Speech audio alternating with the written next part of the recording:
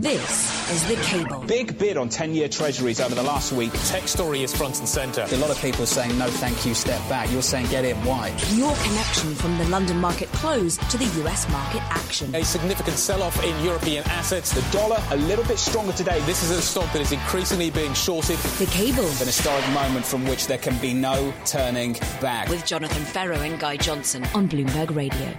Good afternoon to the City of London. You are listening to The Cable live across the capital on DAB Digital Radio. Alongside Guy Johnson, I'm Jonathan Ferro in the same place 24 hours out from a big UK general election. And ahead of that election, the FTSE going absolutely nowhere at the close today. The pound with a big session, a gap lower at the start. And as the session grows older, the pound grows stronger. The pound, $1.31.76 as we approach the end of the day, Guy. Quite a day so far for pound sterling. Yeah, the polling and the reason for that drop overnight was the fact that we saw this poll, this big poll that everybody's been waiting to see, indicating that maybe this is much tighter than anticipated, and that Boris Johnson is going to struggle to get a majority that is above 30. Basically, he's had his lead cut in half, according to this poll. And as a result of which, the market is feeling a little bit nervous. But you and I talked about this a little earlier on. What we have seen is the pound gapping lower, but coming back. And I think it's that coming back bit that I think is really interesting. Why has the pound come back? You continue to see risk reversals pushing lower. So the market is hedging the risk at the moment. But nevertheless, you are seeing the pound continue to climb into this election. But if you take a look at the risk reversals, they've been pointing in exactly the opposite direction. This election is so hard to call, and perhaps harder to call than the last election as well, Guy. You've got two leaders from the Conservatives, from Labour, both of them not very popular with the general electorate. Then we have this situation in these marginal seats where we have constituencies that have been Labour strongholds but also voted to leave the EU. Then constituencies that have been Conservative strongholds historically but also voted to remain in the EU. And both of these parties trying to get these seats to swing towards them. That's why this particular election is just so hard to read, Guy. Yeah, and I think then you look at the outcome of this election as well that you've got to try and figure out. Kind of, it's what if Boris Johnson were to win, how does he win, and how does that change his ability to govern? I think is one of the bigger questions that people are trying to figure out. A big majority gives him a lot of flexibility. A big majority gives him the option of going to the EU and negotiating a deal that is likely to be beneficial to the UK and that business is definitely looking for. However, you get a majority that's relatively small. He's going to have his hands tied. We're going to be bogged down again in this kind of in this trench warfare that we saw in Parliament over the last few years, and that's going to make it very difficult, A, to invest in the UK, and B, to trade around the UK assets. I think so you've got this kind of really difficult election, as you say, to call. It's coming down to a few key seats, but the effects of that is going to be magnified so massively over the next few months. Nightmare price action, it looks a little something like this. If we end up with a result where we have a situation that scares investors and yields on gilts go higher, the pound goes lower and FTSE futures roll over, that's the capital flight story. We haven't seen the capital flight story, as far as I can see, over the last 3 years, Guy. It was something some people feared. Going into the next 24 hours, is there any kind of political outcome that you can think of that would generate the capital flight story that we would associate with EM risk? Could you see that playing out in any way, shape or form in the United Kingdom? A Corbyn majority. I think that would cause the capital flight story in markets. I think it probably would, yeah. A hardcore leftist agenda coming into force in the United Kingdom. However, you and I have been through a number of different elections in different parts of the world where you think you're going to get a result and it's going to lead to an outcome when it comes to the financial markets. The Trump election is a classic case in point. You could argue that a Corbyn victory would generate a different response than people are anticipating, because you would probably get a second referendum. I really do struggle with the idea that there's massive downside in cable if we get a hung parliament. I was talking to Jordan Rochester of Nomura to help me understand that a little bit better. Why is there so much downside on cable if we get a hung parliament? Because the way I was thinking about it, guys, essentially as follows. The move from 120 to 130 wasn't about a Conservative majority, wasn't about Prime Minister Boris Johnson. It was about stepping back from the cliff edge, pulling back from a hard Brexit. Yep. A hung Parliament, does that take us closer back towards a hard Brexit again? Can you paint that scenario for me? Because I struggle to put that argument together. I think it's not producing the clarity that I think people are now hoping for and anticipating. We'll talk about this a little bit more in a little bit more detail in just a moment. What we haven't done thus far is got some headlines from Charlie Pellet. So, Charlie, over to you. Thank you very much. A lot going on today. Obviously, the UK election, trade, the ongoing issue as well, and, of course, that Federal Reserve decision. We're less than 2 hours away from the Fed's final policy decision of the year. The Federal Reserve is widely expected to avoid signaling a further interest rate reduction, and that is on the immediate horizon when it delivers its verdict, 2 o'clock Wall Street time. Investors remain on edge over whether tariffs will take hold December 15th. They're also getting little clarity from the White House, specifically advisor Peter Navarro, who said he has no indication that President Trump will do anything other than have a great deal or put tariffs on. Saudi Aramco shares surged after the oil producer's IPO, valuing the company at a record $1.88 trillion in the culmination of a 4-year effort by the kingdom to list its crown jewel. Stock jumped the daily 10% limit when trading began today in Riyadh. Latest from the news desk. Back to you now in London. Charlie Pellet, thank you very much. A stacked show still ahead. We'll get you up to speed on the markets a little bit later in the programme. Pleased to say that just dropping by the studio, Bloomberg Opinion's Therese Raphael has just walked in. So we're going to adjust the microphone and we're going to catch up with her right now. Therese, it's great to see you. Thank you. Happy to be here. 24 hours out from a big election. Just walk us through what you think is at stake through tomorrow. Right. So the polls open at 7 a.m. in the morning. What we've seen with the latest polls, a YouGov poll that came out last night, also a poll by Number Cruncher Politics, which we published just a short time ago, is that the gap has narrowed between Boris Johnson's Conservatives principally and the Labour Party. So a YouGov poll that projected onto constituencies a couple of weeks ago showed a 58-seat Tory majority. Last night's poll brought that down to about 28 seats. Now, that is to be expected this close to a vote. It normally does narrow. But what this seems to suggest is that while Boris Johnson may have maxed out in terms of the Brexit vote that he can squeeze into his Conservative Party, Labour leader Jeremy Corbyn probably still has some gains that he could make off the Liberal Democrat vote that has been shrinking. So what kind of votes are we thinking about? What kind of seats? Are we thinking about the South East, the Conservative remains, the North West, the Labour leaves? What are the constituencies that you're focused on at the moment? Okay, so I'd say the key focus right now is still the Labour heartlands. There are about 50 seats from the Midlands to the north. Say 39 of those are leave voting seats. The Conservatives are trying very hard to swing those. As Matt Singh points out in his Bloomberg Opinion column this evening, a lot of those seats have been wavering for a while. This is not just a Brexit issue. They have been moving into, say, away from the Labour camp. They've become more socially conservative. And so those are seats that are going to be all to play for. I also think we ought to look very closely at the seats that the Lib Dems have been targeting, the centrist Remain voting seats. A lot of voters there are really wondering whether they want to cast their vote for the Lib Dems. They don't have a chance of winning this election. Joe Swinson hasn't done very well on the campaign trail. Those could break either way. Therese Raphael will be sticking with us through the show. We'll be catching up with her about the other constituencies. No surprise, Guy, that the Prime Minister Boris Johnson and Jeremy Corbyn are campaigning, guess where today? Yorkshire and the Midlands. That seems to be the focus. It certainly does. We'll carry on the conversation. This is Bloomberg.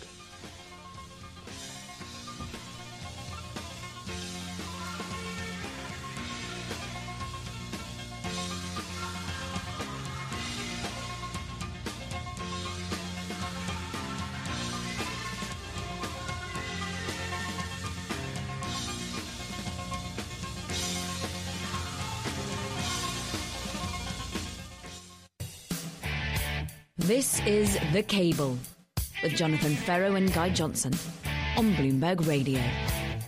Good evening. You're listening to The Cable. We are live on DAB digital radio in the London area and around the world on all of your Bloomberg devices. Cable currently trading 131.80. Remember, we've still got a euro sterling rate that is below 85. Big line in the sand.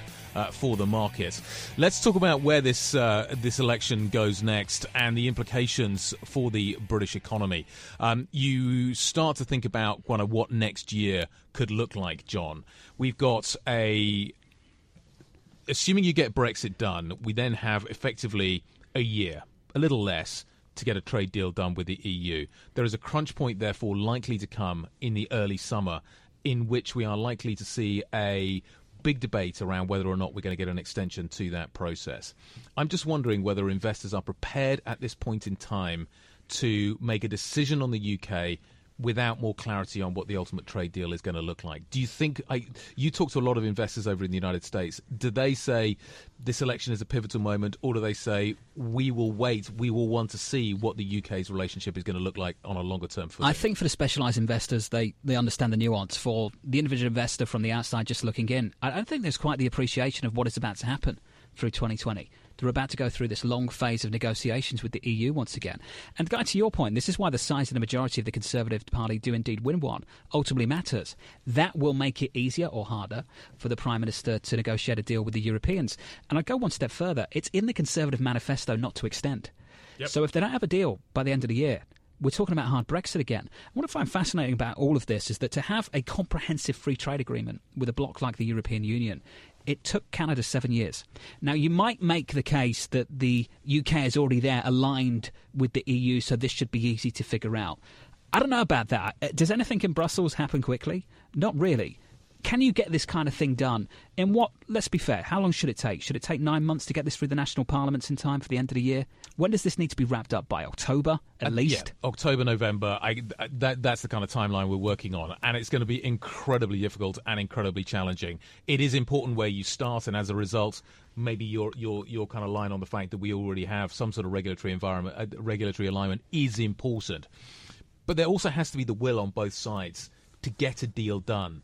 And I think this is where, again, the majority is important. I think if you are looking from Brussels at the UK and you see Boris Johnson with a sizable majority, here is a credible negotiating partner that I can work with. The biggest problem that Brussels has faced has not been negotiating with the government. It's been trying to figure out what Parliament will do next. So if Boris Johnson can turn around and go, right, I've solved that problem, then I think it's going to make it it's going to reduce the temperature really quite significantly in that and make it a much more sort of technocratic, sort of less political process. And then we've got to start thinking about what kind of deal that they can negotiate with the European.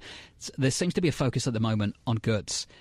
Goods and the trade of goods is something the United Kingdom has many, many deficits, trade deficits with many respective EU countries. Services is where the UK seems to be doing very, very well with respective EU countries, just in terms of the bilateral trade deficit or trade surplus.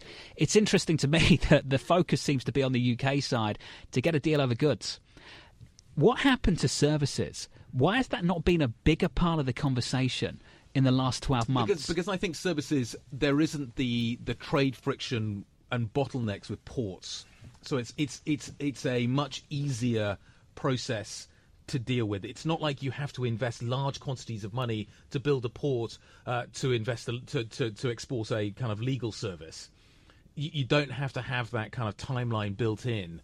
And I think that's why the focus has been largely on what has been happening with particularly manufactured goods and all that kind of export service, all export goods. So I think the services story is from that point of view a more immediate kind of reaction to the deal that gets done. You don't need that kind of huge lead time, which is why I think you've had that story. But they're not even to get the Northern Ireland Protocol in place.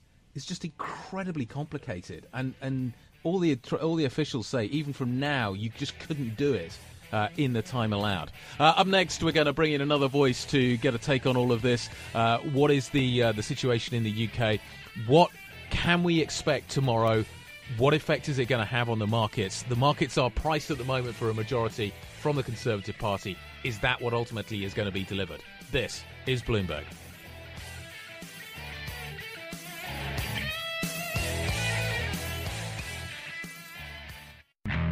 This is The Cable with Jonathan Ferro and Guy Johnson on Bloomberg Radio.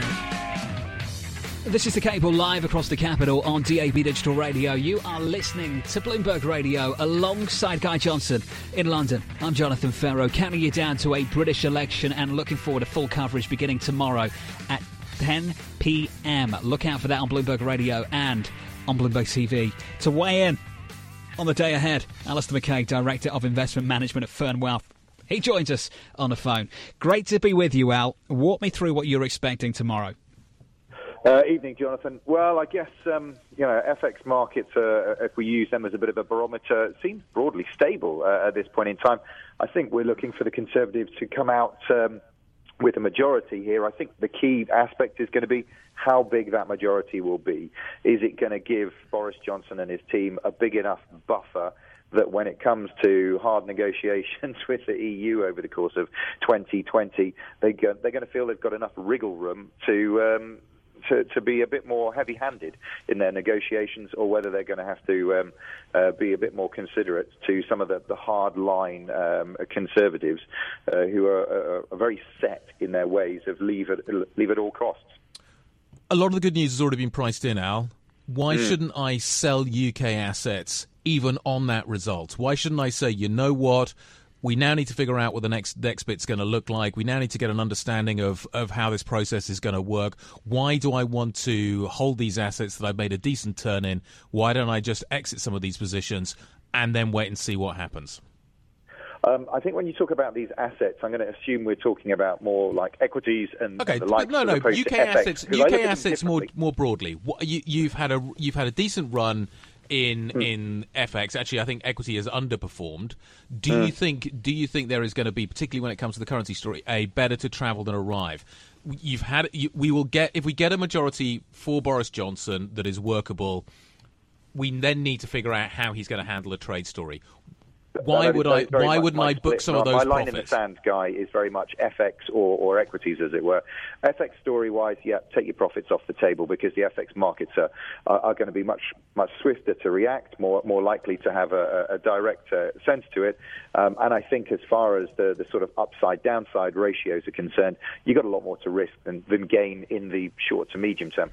As far as equities are concerned, you hit the nail on the head there, in so much as we haven't seen a lot of that optimism, or as much optimism priced in there, and I don't think the downside in percentage terms certainly is as great as it is for the pound or sterling.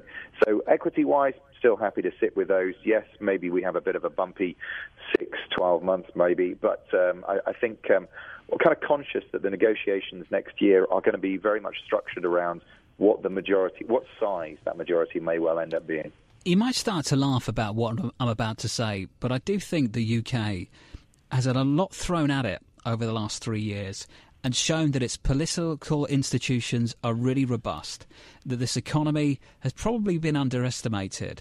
And I think we have to go back to June of 2016, looking down the barrel of a referendum, and all the gloom and doom stories that we were told about what would happen if the UK voted to leave the EU just have not materialised.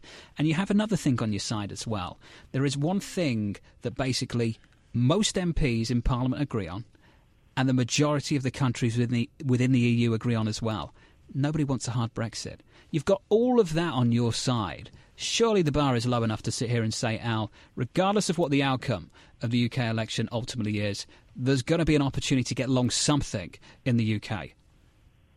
Definitely. I mean, that's been the conversation we've had continuously for probably a couple of years now, which is, when is that time to increase exposure to the UK? Because we've got a bit of exposure. When's the time to increase it? And when are we going to start seeing the fear factor plateau out? And to a certain extent, with time ticking along, that we've kind of reached some of that level now. Even the government's own analysis suggests that the exit from the EU will cost the UK economy. At the moment, we haven't exited from the EU. Therefore, while you haven't seen some of the investments and the opportunity cost is there, at the moment the UK hasn't exited. Next year we're going to have to deal with that, potentially. And I still think that there is a lack of understanding as to what that is ultimately going to mean. Now, the longer this has gone on, clearly that means that companies have got more and more ready for it. But I don't actually think we've seen the rubber meet the road yet in terms of how this process is going to unfold. And I think, and as a result of which, I still think there's quite a lot of ambiguity around exactly what 2020 is going to bring for the UK economy. There's going to be a lot of politics happening around the negotiations in terms of the final trade deal, and there are going to be companies that are going to have to figure out exactly how they are going to deal with this new scenario of having to deal with customs checks and all these sort of things. And that's going to become a much bigger reality during next year, don't you think, Al? And that's where the drag is going to come from. I think the broad public are going to have some sort of sense of relief that we have at least taken a step forwards. Even though that might actually, in real terms, be a quite small step, there will be a positivity about the fact that we're actually moving forwards with this whole situation. I think the way we envisage this is you are going to have to be, as an investor, slightly nimble-footed in the years ahead when it comes to the UK, because there will be specific sectors, areas, regions that will periodically become more sharply focused in regards to negotiations and the consequences of the changing landscape or working environment they find themselves in, as opposed to whereas we look at things now and it is just a broad brushstroke sweep of the whole economy. I think the pressure points are going to be much more focused in the months and years ahead as we see specifics become targeted and analysed and focused on. Hey, Al, great to catch up with you. Thanks for joining us. Appreciate your time today to run through some of the markets. Guy, I agree with every single word you said. Don't get me wrong. Just the way I'm thinking about this, if you get another kind of dislocation like the one you got in late August, early September, they've just proven to be fantastic entry points to get long UK assets. Sterling to move from 120 to 130. Barclays to go up around about 25% off the lows of August to where we are now. If you get those kind of hard Brexit fears on the table again, will they present you with a kind of dislocation and another entry point? Maybe. But do you know, when you look at what the long-term relationship is going to be, at the end of this year, end of next year, potentially you could get to the point where actually you do have a hard Brexit, and that reality, I think, is something that is very difficult to invest around. Yes, there have been opportunities, but those are tactical, not sort of strategic decisions that you're making. This is Bloomberg.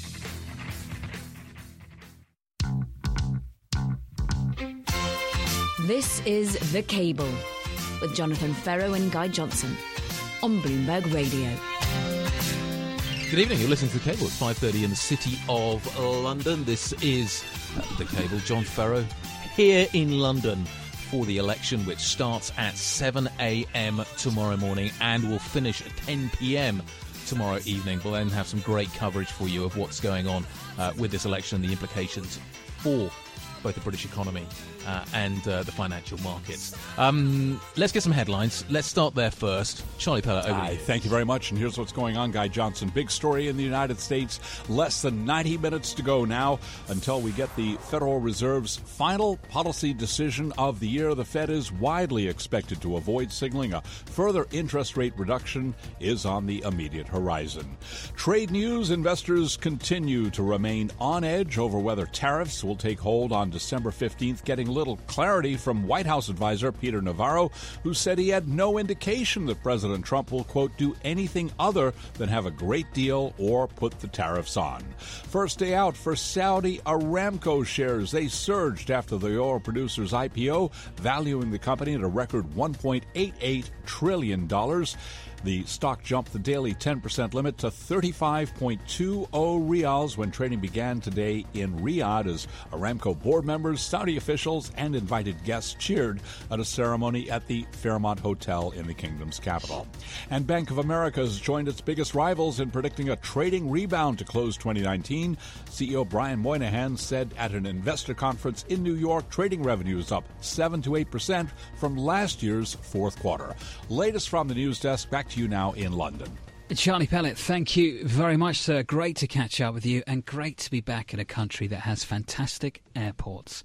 Can I just have a little comment about London Heathrow? It's fantastic. It wasn't. It's great. Until kind of 4 or 5 years ago. But isn't it so much better? You arrive, you go through these nice passport checking machines, you scan it, you walk out, you walk downstairs, Paddington Express, 15 minutes, arrive, Circle Line into Cannon Street, walk out, you're at work. That's brilliant. And the Americans can use those gates as well. Not that I'm saying that you're an American, obviously. But no, I mean, these obviously, days, if you're an American, you can just go straight through, which is an amazing I think it's fantastic, and I know that many, many Americans are very frustrated with the situation with some of the airports. I just can't believe that in a city like New York, we don't have a world-class airport. But New York America's got some good airports. Just New York doesn't. It just seems to be bizarre. The way that you get, the quickest way to get the train over to JFK, you have to go out to Jamaica, Queens, and then you have to get this connection to this air train thing. There's just no... Yeah. Why haven't we got a direct line out of Grand Central all the way through to the airport? Like, Paddington is not everybody's cup of tea in terms of being able to access other areas. I understand but that. But it's about to get better because the Elizabeth line is going to open soon, and as a result of which... then is this Crossrail? Yeah. When that finally... when is that happening? Well, who knows? Have they tunnelled this all out now? It's all done. It's the wiring is now the issue, and it's taking longer than anticipated. Okay. I know a man that would love to talk about this. He's a train spotter. Is he? No, he's not. Is he? Cameron Crise joins us now. Usually he's there clearing his throat and jumping in before we get a chance to introduce him. Cameron, great to catch up with you. Hey, guys. I've got a couple of stories. Go on, please. So, in '98, I took a holiday to Japan, and I was living in London at the time. I took a holiday to Japan. Plane coming back home. Plane lands, bang. Get off the plane. No, not with a bang. I'm just, that's just whatever. Plane lands, smooth. Get off the plane. Get to baggage. Baggage collection. My bag is there. Pick up the bag. Take the Heathrow Express. Go to the Heathrow Express because this was like a year after it started. Train pulls up. Hop on. I'm like the only one on the train. Goes into Paddington. At the time, I lived on Sussex Gardens, which was like literally a 3-minute walk from Paddington. So I was in my flat 45 minutes after the plane landed. That was fantastic, and you will never, ever, ever get that in New York City. Ever. No. Ever. Why not, though, Cameron? Why can't they do something about that? Because it costs money to build a rail line from Grand Central to JFK or LaGuardia or wherever, and no one wants to spend money on the rail lines. As I can say that I can say this firsthand as a rail commuter into Grand Central. It's such a barrier to entry, and it's such a sort of big impression. You land, and you end up in the cabs. I have to say are not a great experience either.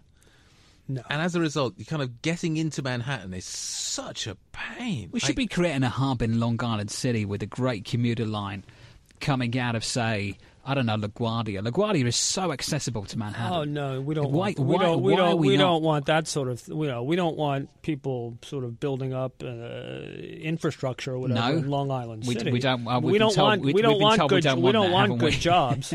We don't want any of that stuff around here. Take your jobs and go somewhere else. It's a ridiculous situation. When you started telling your story about Tokyo, I thought you were going to say you forgot your luggage. I can tell you that happened to me once. I landed in Brisbane after a really, really long flight, about 3 connections, and I walked out the airport and a mate of mine picked me up, and I literally was just about to get into the car and realised there was nothing in my hands, and I'd left my bags on the conveyor belt and totally walked out of the airport. I've never How hard was it to get your bags back? Before. Actually, I was really lucky, and I'll tell you why. I connected from Sydney, which meant that when I went Sydney-Brisbane, it was domestic. Oh, okay. So the belt was literally just there available. No customs. No customs. You didn't have to go to the other side of customs again. Can you imagine how difficult it would have been to get that bag back? Yeah. It would have been a nightmare. So there's my travel story. Let's get away from investing in infrastructure just for a moment, Cameron. Big election here in the UK tomorrow. It's hard to communicate to an audience outside of Europe what this means for them, because I'm not sure myself what ultimately it does mean for them at this point. What are the stakes tomorrow? Well, I think at this point it's seen as a very high probability that the Tories get a majority, which, regardless of what you think that means, the market think that means that we will end up with some sort of resolution on the Brexit stuff, some sort of clarity. Now, that might end up being misplaced because, let's not forget, even if they pass Johnson's deal with a new majority, a putative Tory majority in Parliament, that's just, that's the end of the beginning. It's not the beginning of the end. They then have to negotiate an actual trade deal with the European Union. And given how long it's taken just to get this done, is the end of 2020 a reasonable timeline for that? Quite possibly not. But this, people talk, Boris Johnson winning a majority. Boris Johnson winning a majority of 5 is radically different to Boris Johnson winning a majority of 35. This is true. The difference is so ginormous that it is really kind of hard to explain. If Boris Johnson ends up with a majority of 5, he is in real trouble. And this process of negotiating, in fact, getting Brexit done, I think is going to be incredibly difficult. And then negotiating a trade deal is going to be incredibly difficult. Well, we're right back to if it's a razor thin majority, we're right back to where we started. Assuming that there are a few remainers amongst those, which seems like a reasonable proposition, does it not? Yeah. So people talk about kind of big doors swinging on small hinges. The spread of differences around the kind of plus or minus 30 is absolutely colossal. Cameron's going to stick around. We probably need to talk about the Fed because that's kind of a big event that's coming up even before the British election. We'll do that next. This is Bloomberg.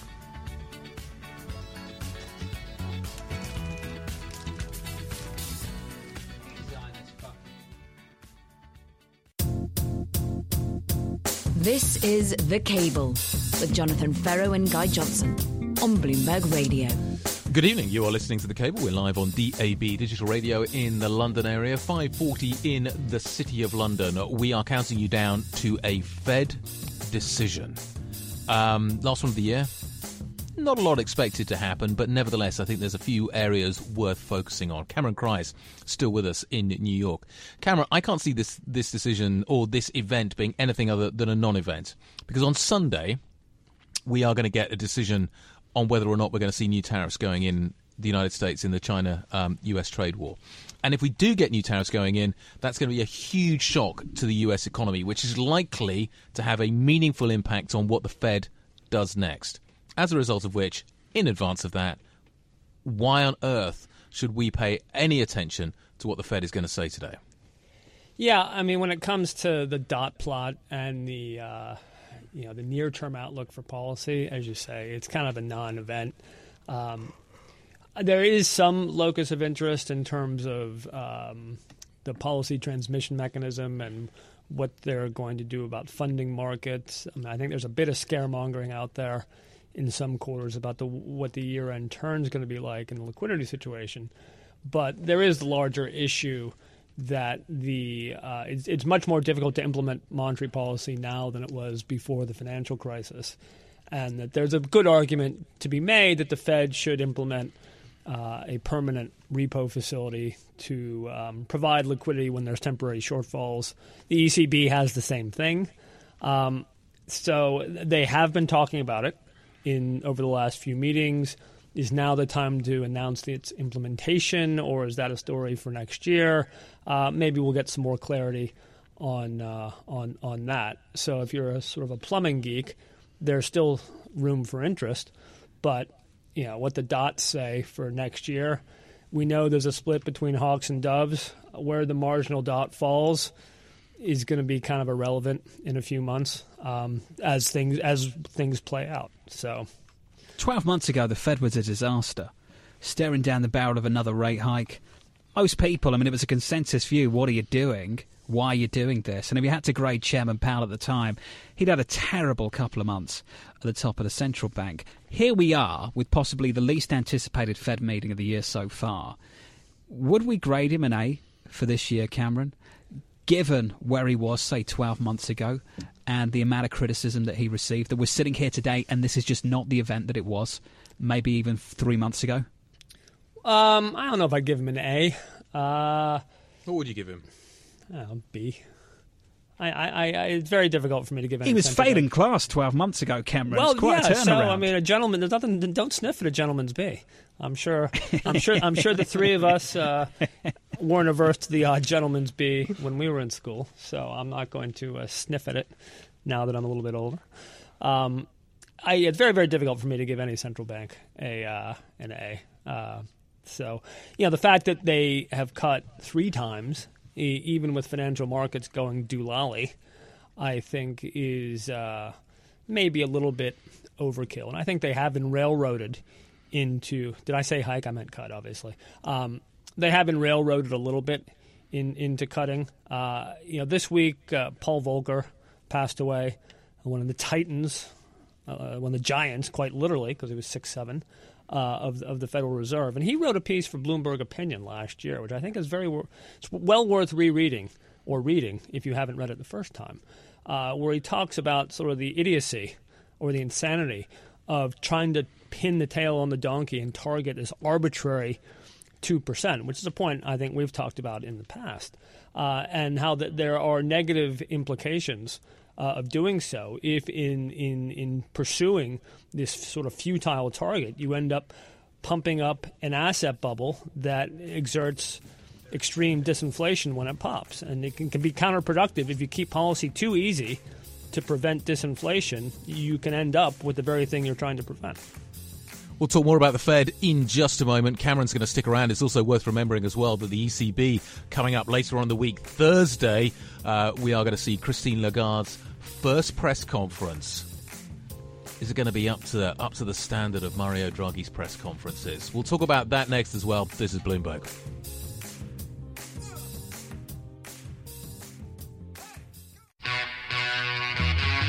This is The Cable with Jonathan Ferro and Guy Johnson on Bloomberg Radio.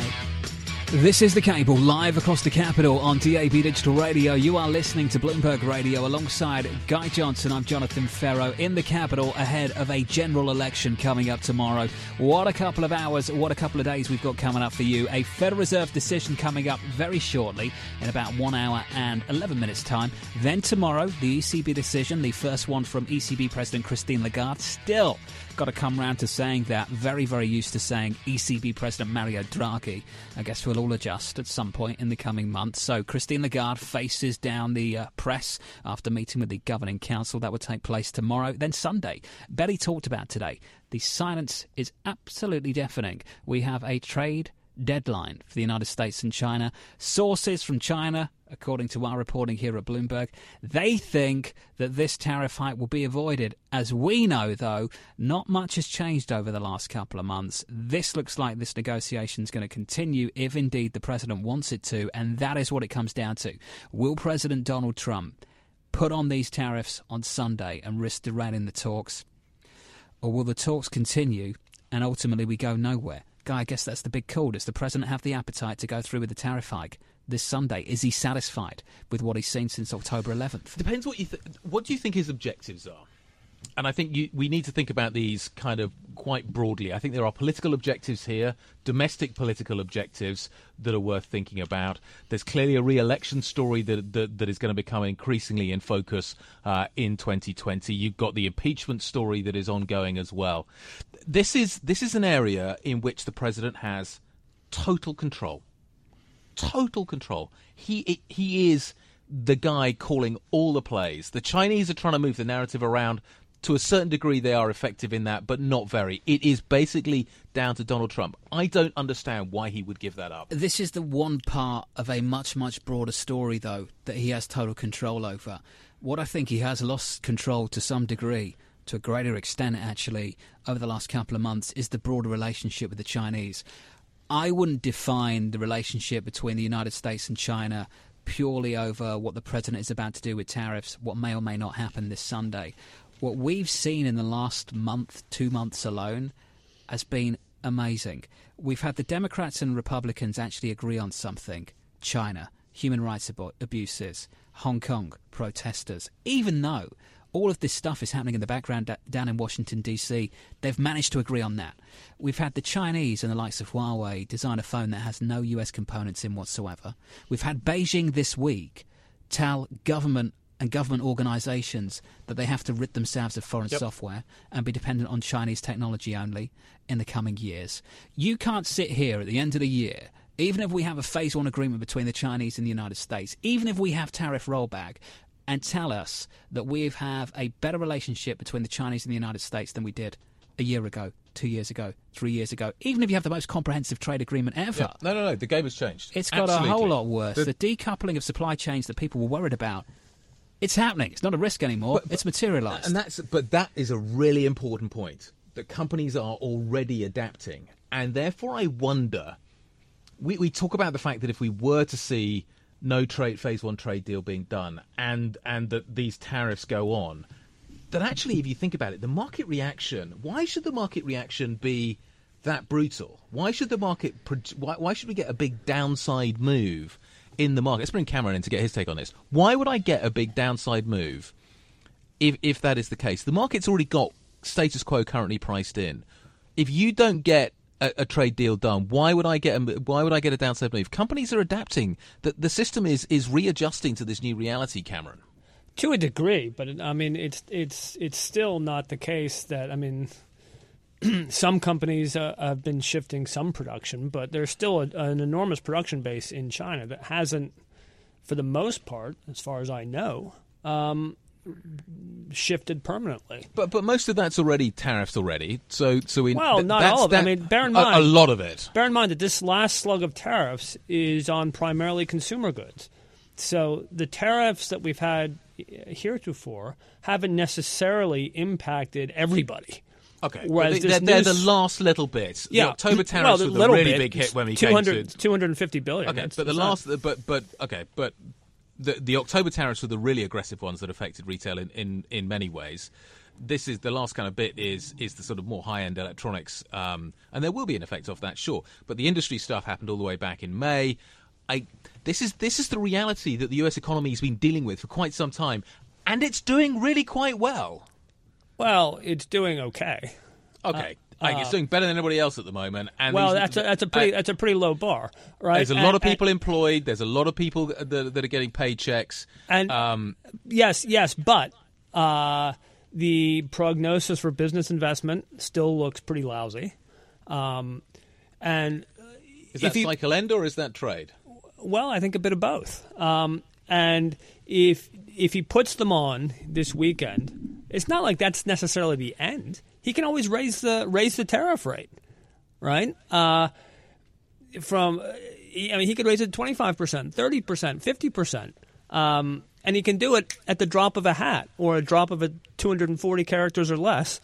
You know, when you're on the train home, some random Tuesday or some random Thursday. It doesn't necessarily. It doesn't draw a line under the trade situation, right? And in fairness, a phase one deal is fairly meaningless in the grand scheme of things in terms of a meaningful impact on the economy. It's all. I mean, there's a lot of bells and whistles, I think, and not a lot of substance. But sentiment certainly does play a role in Wall Street and to a somewhat lesser degree Main Street. I mean, if you want to take a step back and take a really cynical view of things, maybe he would look at the stock market and say, well, we're up 25% this year. Why don't I spend 5% in December? Yep. Put these tariffs on. He hopes that all it is. We drop 5% over the next few weeks, and then in February he says, "Oh, okay, we're going to reach a deal, a truce, and then bang, we start the year with a nice rally and a tailwind." I mean, if only we could all time the market that well. Cameron Crise, it's great to catch up with you. Great to be with Cameron. The Fed decision coming up shortly. A general election tomorrow. The ECB. Full coverage of that ECB decision tomorrow on this programme. This was The Cable. This is Bloomberg Radio.